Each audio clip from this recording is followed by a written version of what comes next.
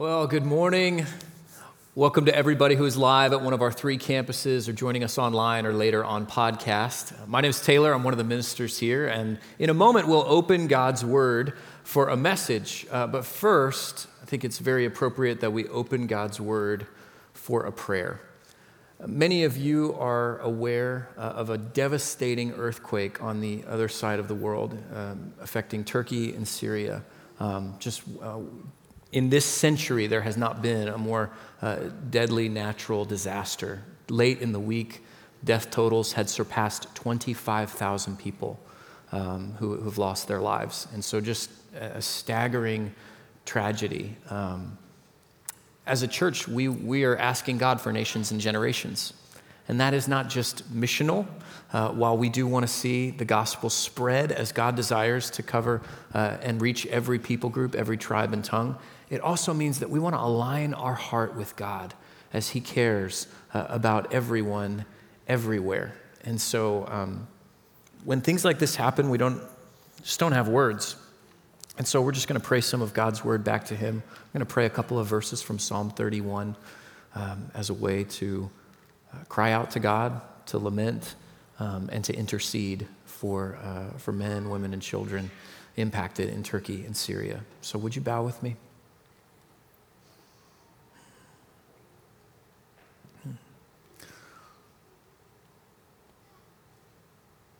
Father in heaven, holy is your name. On a day when we have been celebrating new life here at our church, we also come confused, grieving, broken for the loss of life in Turkey and Syria. And so we pray for all those impacted there.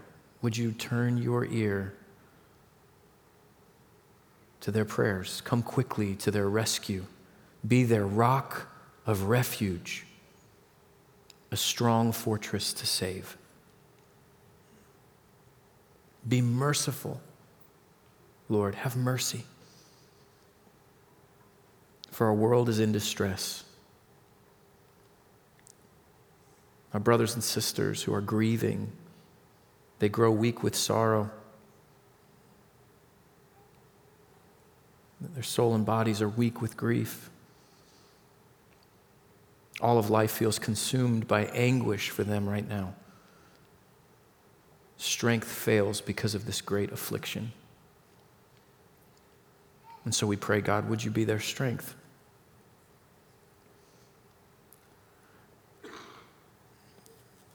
Verse 22 captures some of our heart, Lord.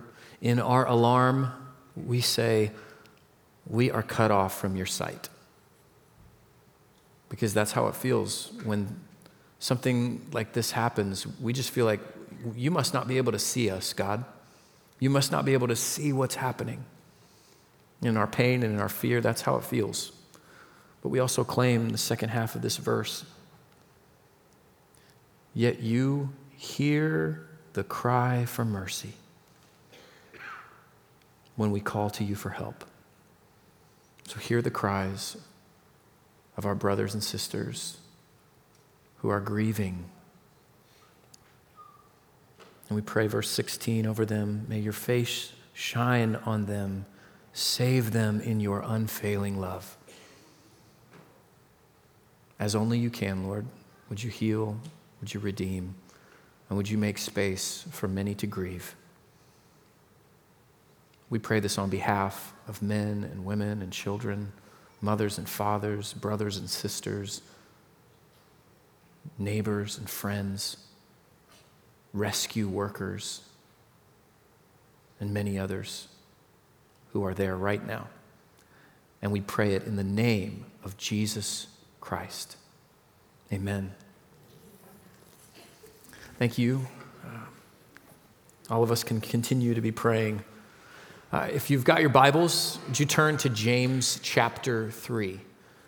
James chapter 3. So here in this series, Speak Life, when we started last week, we actually referenced this passage, and we'll look at it again in the last week of the series next week. It's just one that has so much rich content around the power of our words. And James uses one illustration that kind of reminds me of a story from a friend of mine. So he some time ago, he was on a date with his wife. Now that sounds fancy, but what I mean is they went to dinner and then they walked around Lowe's. So if you've ever been on the dinner and walk around the store date, that's what they were doing. And then he saw something concerning. One of his teenagers was calling him on his phone. And he was concerned because his teenagers don't use their phones for phone calls.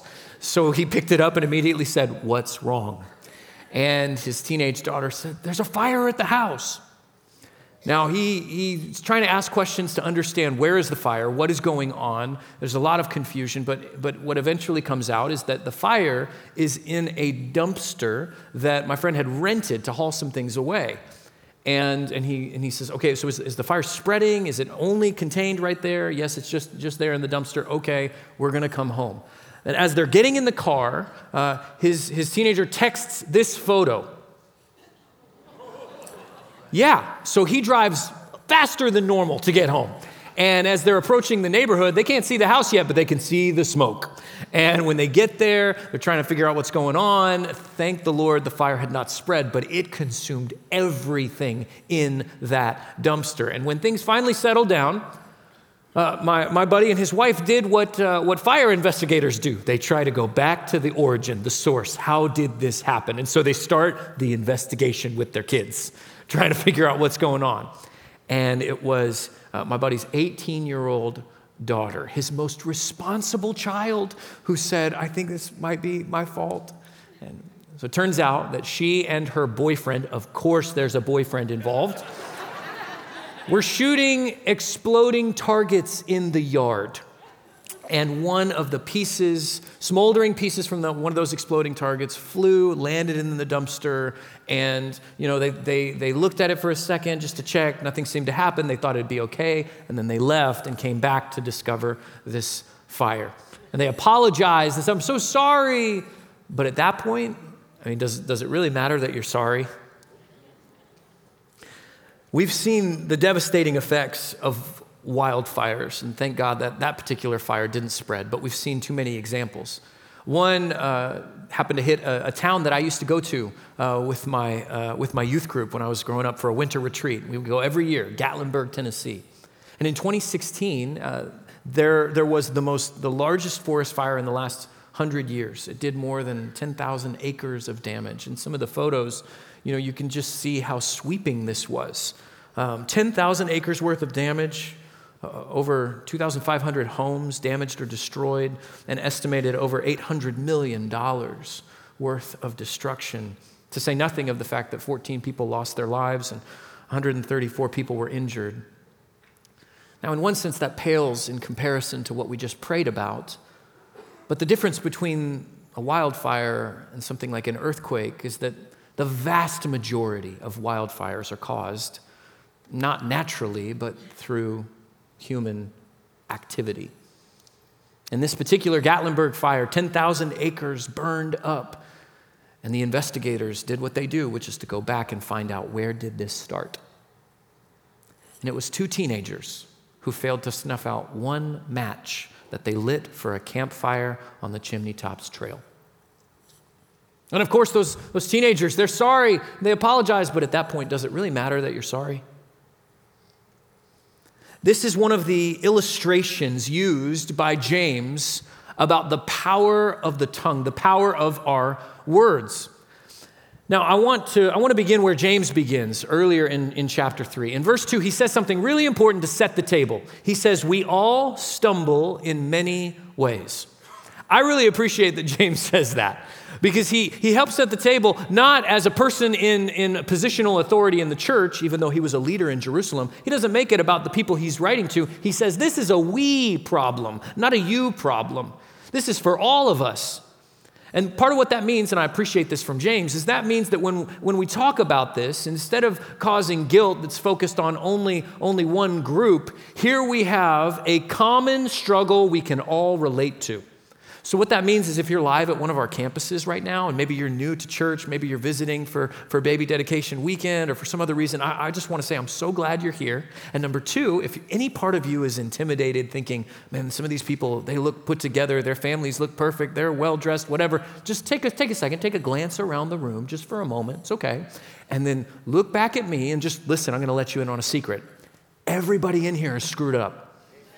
Everybody in here is in need of grace.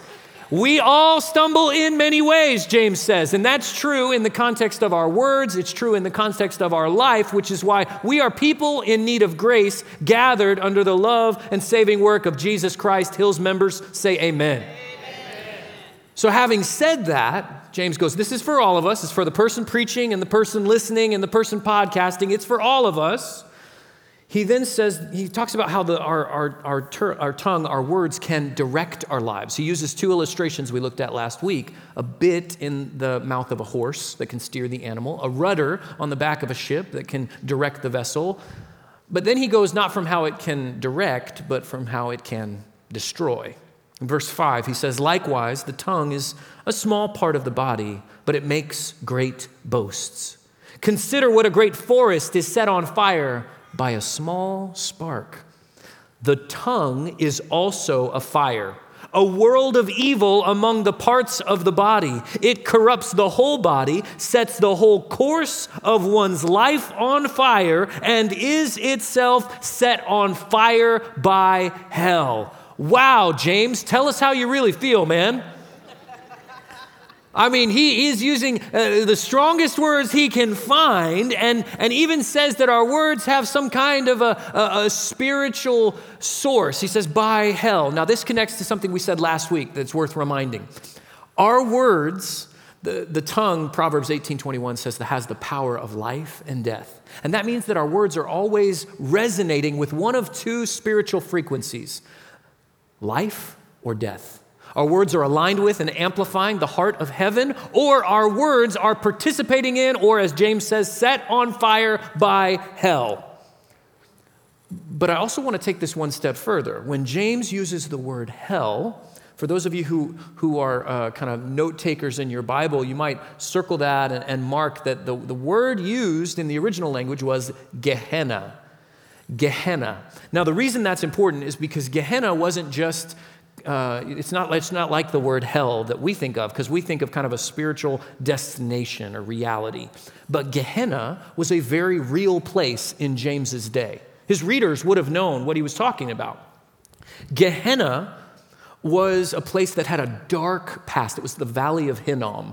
And Gehenna had this dark past in Israel's history, when some of God's people had turned away from him, worshiped pagan idols, and one idol in particular, the god Molech, they would go to Gehenna and sacrifice their children on fiery altars to this pagan god. Absolutely horrendous. And this was in the past, and the people knew that happened at Gehenna, that abhorrent evil worship. But it didn't just have a dark past. As a result, it had a noxious present. Gehenna became, out of its reputation, a place where things went to burn. So if there was a war and there were lots of corpses that needed to be incinerated, that happened at Gehenna. And then if there was trash or refuse that needed to be thrown out, that happened at Gehenna. And it was a smoldering fire, this city dump and incinerator all in one outside of Jerusalem in this stinking valley that when you walked by, the smell was so vile it would make you retch and catch your breath. This is the imagery that James is pulling from when he says our words are set on fire like Gehenna. It's as if you take the worst of human decisions and put them on display and set them ablaze. That, James is getting at, is what can happen when we lose control of our words and when they spark these wildfires. And by the way, I just want to say, as we started this series, I was grateful to many of you who reached out both in person, online, through messages, writing in, saying, I'm grateful for this topic because my life has been one marked by people who just tried to set my heart on fire with their words, who said such harmful things. that I still carry some of those wounds. See, we all have those things we can resonate with. And yet it's not just what's been said to us. James continues in verse 7. All kinds of animals, birds, reptiles, and sea creatures are being tamed and have been tamed by mankind. But no human being can tame the tongue. It is a restless evil full of deadly poison. We get the point, James. I mean, when I read his words, he's like the tongue. It's like this tube of toxic toothpaste, and these words come out, and you can't put them back. You can't get them back.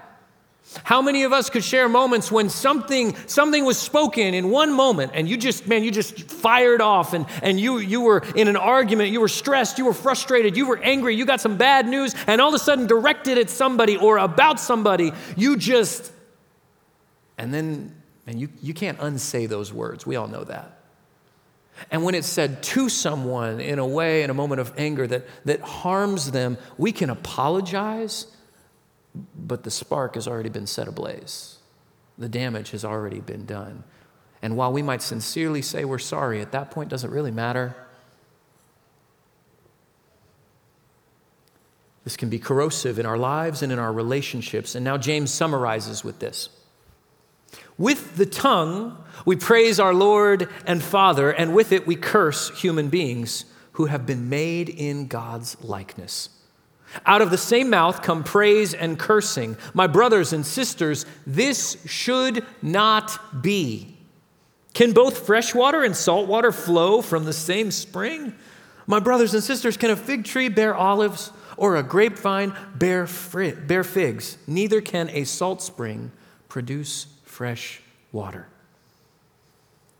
In summary, James pulls from the concept of a spring, and what kind of water are you drawing from it? A plant, and what kind of fruit can you pluck from it? And it's interesting the way James talks, because at first he talks about the tongue like it's like an animal that needs to be tamed, like it's something else. You ever had those moments you say something and later you're like, where did that come from? You try and apologize and you're like, I'm sorry, that's not me. I'm sorry, I didn't mean to say that. And then despite this frustration, James still says, yeah, but there is a place that it's coming from. He uses an illustration about these plants and the crops that they bear, the fruit they bear, that is strikingly similar to something Jesus said. I actually think James, who was the half-brother of Jesus, is drawing from what Jesus taught. And I want to show it to you in Luke chapter 6. In Luke 6, Jesus is delivering what's known as the Sermon on the Plains. And it's similar in some ways to what Jesus preaches in Matthew 5, the Sermon on the Mount. And as he's teaching, here's what Jesus says. No good tree bears bad fruit, nor does a bad tree bear good fruit. Each tree is recognized by its own fruit. People do not pick figs from thorn bushes or grapes from briars. A good man brings good things out of the good stored up in his heart, and an evil man brings evil things out of the evil stored up in his heart. Now read these last words with me, if you will. For the mouth speaks what the heart is full of. Jesus finished by making it plain. The point of the illustration is, for those taking notes, the content of our words reveals the condition of our hearts. The mouth speaks what the heart is full of. The content of our words reveals the condition of our hearts. In one translation, it says, out of the overflow of the heart, the mouth speaks. So if our words are like wildfires, sparking wildfires, something causes the spark. And in Jesus' teaching, the match that was struck in your heart. If our words could be like salt water or like fresh water, we're pulling from some wellspring, and the wellspring is in your heart. If our words are the fruit, Jesus says our heart is the roots. So here's what that means for every single person listening to the sound of my voice. That means we don't have temper problems, we have heart problems. We don't have gossip problems, we have heart problems. We don't have lying problems, we have heart problems. We don't have a profanity problem, we have a heart problem. We don't have a problem with our sense of humor, we have a problem at the source, and Jesus says the source is your heart. The heart is one of the most talked about themes. It's one of the most developed themes in all of Scripture. There's over 1,000 references to the heart. Now, for us as modern listeners, we understand intuitively part of the illustration. But modern day, we often think of the heart as kind of the seat of like the desires, the affections. And so our heart's very relational and emotional. But for the Jewish mind, it was more than that. The heart, if you took kind of how we talk about our gut, like, man, I've just got this gut feeling, this gut instinct, and you mix that with how we talk about the heart, all of that compressed together, that was the heart, the inner core of who we are, the seat of our personhood, the hub of our life. And everything that happens comes from the heart. This was the Jewish mindset. You can see this in Proverbs 4:23. Above all else, guard your heart, for everything you do flows from it. So part of what this means, it means that whatever is coming out of us is not just caused by the circumstances we are in or the people we are around. Let's just get real for a second. For some of us, we can speak life, plenty, and then all of a sudden something frustrating happens and, now it's coming out. That was not caused by the circumstance or by the issue or by the obstacle. That was something in here. That's what Jesus says. For some of us, we can speak life in 80-90% of our lives, and we are a nice and encouraging and kind person. But then, there's that one person. You get around that one coworker, that one frustrating boss, that one teacher who comes down on you in class, or that one sibling, that one family member, and they know how to push your buttons, and you think, I don't have a heart problem, I got a them problem. And Jesus goes, actually reverse that. No, it's coming. When we in conflict with somebody and something comes out of us, they did not put that there. Jesus says that was in your heart because it just came out of your mouth. Now from here's the temptation. I believe that one of the temptations is to look for easy or surface solutions for something that Jesus says is a deeper issue. And one of the ways we could do that here is to go, okay, if Jesus says that the content of my words, that reveals the condition of my heart, I just need to fix my words. If I fix my words, then reverse engineer that and I'm fixing my heart. The challenge is that is what's called behavior modification.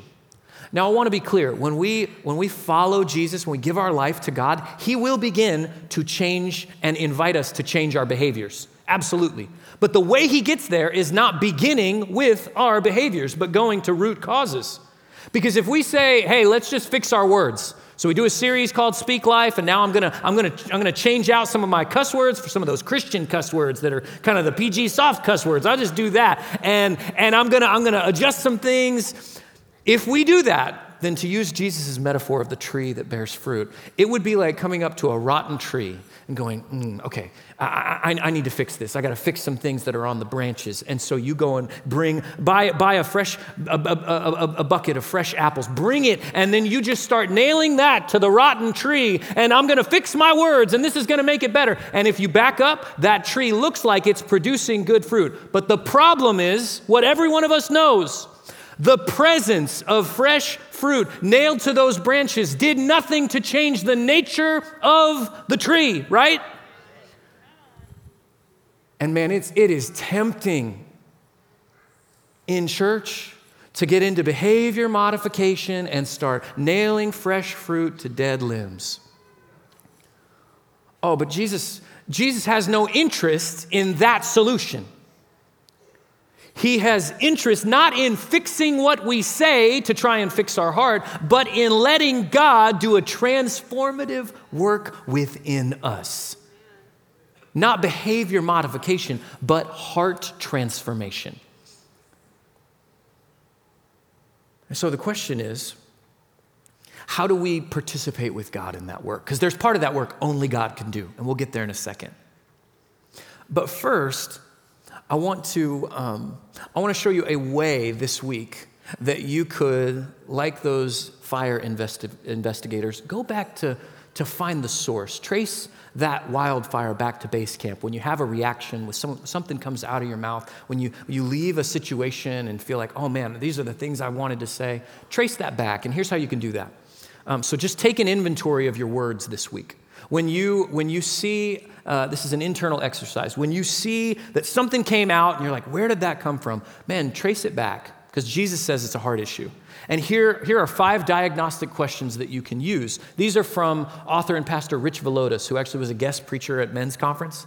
Friday morning of men's conference, he spent a couple hours with our elders and ministers, and he shared these 5 questions from his book, The Deeply Formed Life. And so I want to share them with you now.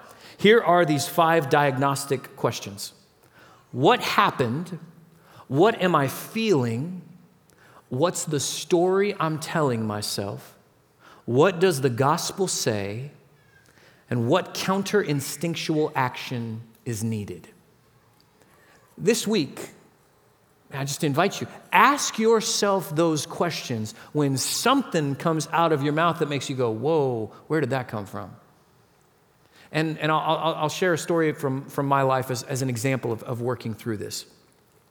So this has been a little bit ago, but I was playing with both my kids, and we were tussling and pillow fight, and all of a sudden, one of my children, I have a 6-year-old and a 3-year-old, and I won't tell you which one it was, because really it could have been either one, but they bit me. And it happened at a moment where they bit my arm, and it wasn't like a little nibble, it was like they clamped down on the muscle on my arm. And in retrospect, as a dad, I'm so proud of how strong their jaw is. But it hurt so bad, and it caught me off guard too. So after I just reacted, then parents, you know that moment where something happens, you're like, I gotta walk away right now. I'm seeing red, I'm angry, and I gotta get away from this kid right now because I don't want to react. And at the same time, as I'm walking away, trying to control my body, I turn, and then I just let loose for a second. And I put that kid in their place, saying how angry I was and how unacceptable that behavior was. And that's not something I can't believe you just did. And then but I was speaking from anger. And I left, and I had to kind of take inventory as I stormed off into the bedroom for a second. And using these questions, I'll just walk through it. What happened? Oh, my kid bit me. What am I feeling? Anger, immense anger. What's the story I'm telling myself?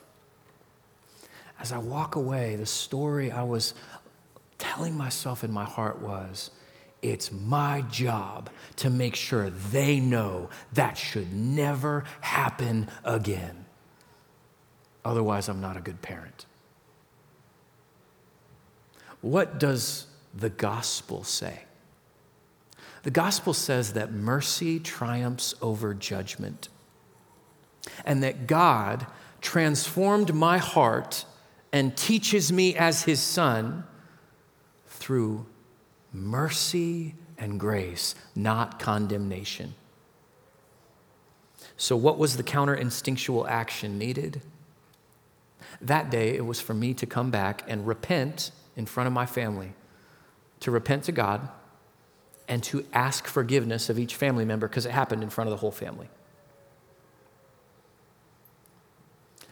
In that process, what God allowed for me was to trace back to base camp some things that, man, they're trying to hide in my heart, but they don't belong, and just bringing them to the Lord.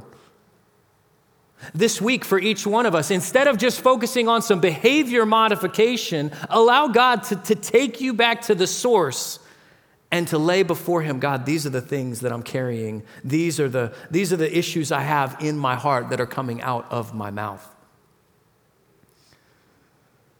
And the good news is God knows that we struggle with this. He knows that we live often with divided hearts. Like the Israelites, we go back and forth between two opinions. Like Jesus talking to a church in Revelation, sometimes we're neither hot nor cold, we're lukewarm, and Jesus says, I'm going to spit you out of my mouth. We don't need to live that way with divided hearts. So God's promise to Israel and to us in Ezekiel 11 was, I will give them, read those words, an undivided heart and put a new spirit in them. I will remove from them their heart of stone and give them a heart of flesh. Yeah, God's the one who does this. Through his saving work, through the presence of his Spirit, he changes our hearts. We don't do that part. And how would God do this? Well, as we saw last week, the Word became flesh. And God became like one of us, lived in and among our world where we all stumble in many ways, but Jesus never did. He lived wholehearted in grace and truth and love. And then Jesus would face the wildfires of accusation and deceitful claims and a condemning crowd and betraying disciples. And even when he was taken outside the city and put up on a cross, everyone around threw wildfire at him, mocked him, cursed him, tried to shame him with their words. And all Jesus continued to speak was forgiveness from his heart, cries of anguish to his Father. What Jesus did on the cross, it makes me think about those who are firefighters who go to fight forest fires.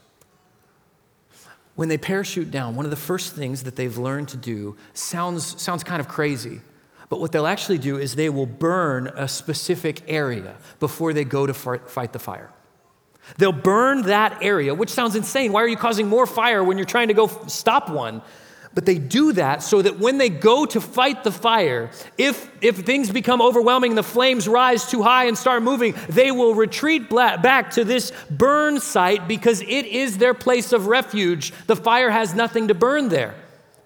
Follower of Jesus, for you and I, our heart is transformed when we see that God himself came and through the cross became our burn site, where no matter what the fires of hell would try and do to us, we can retreat at the foot of the cross where Jesus was burned on our behalf. Jesus was crucified. Jesus took our punishment. Jesus took the pain. Jesus took the judgment. And through there, sin has nothing to burn at the foot of the cross.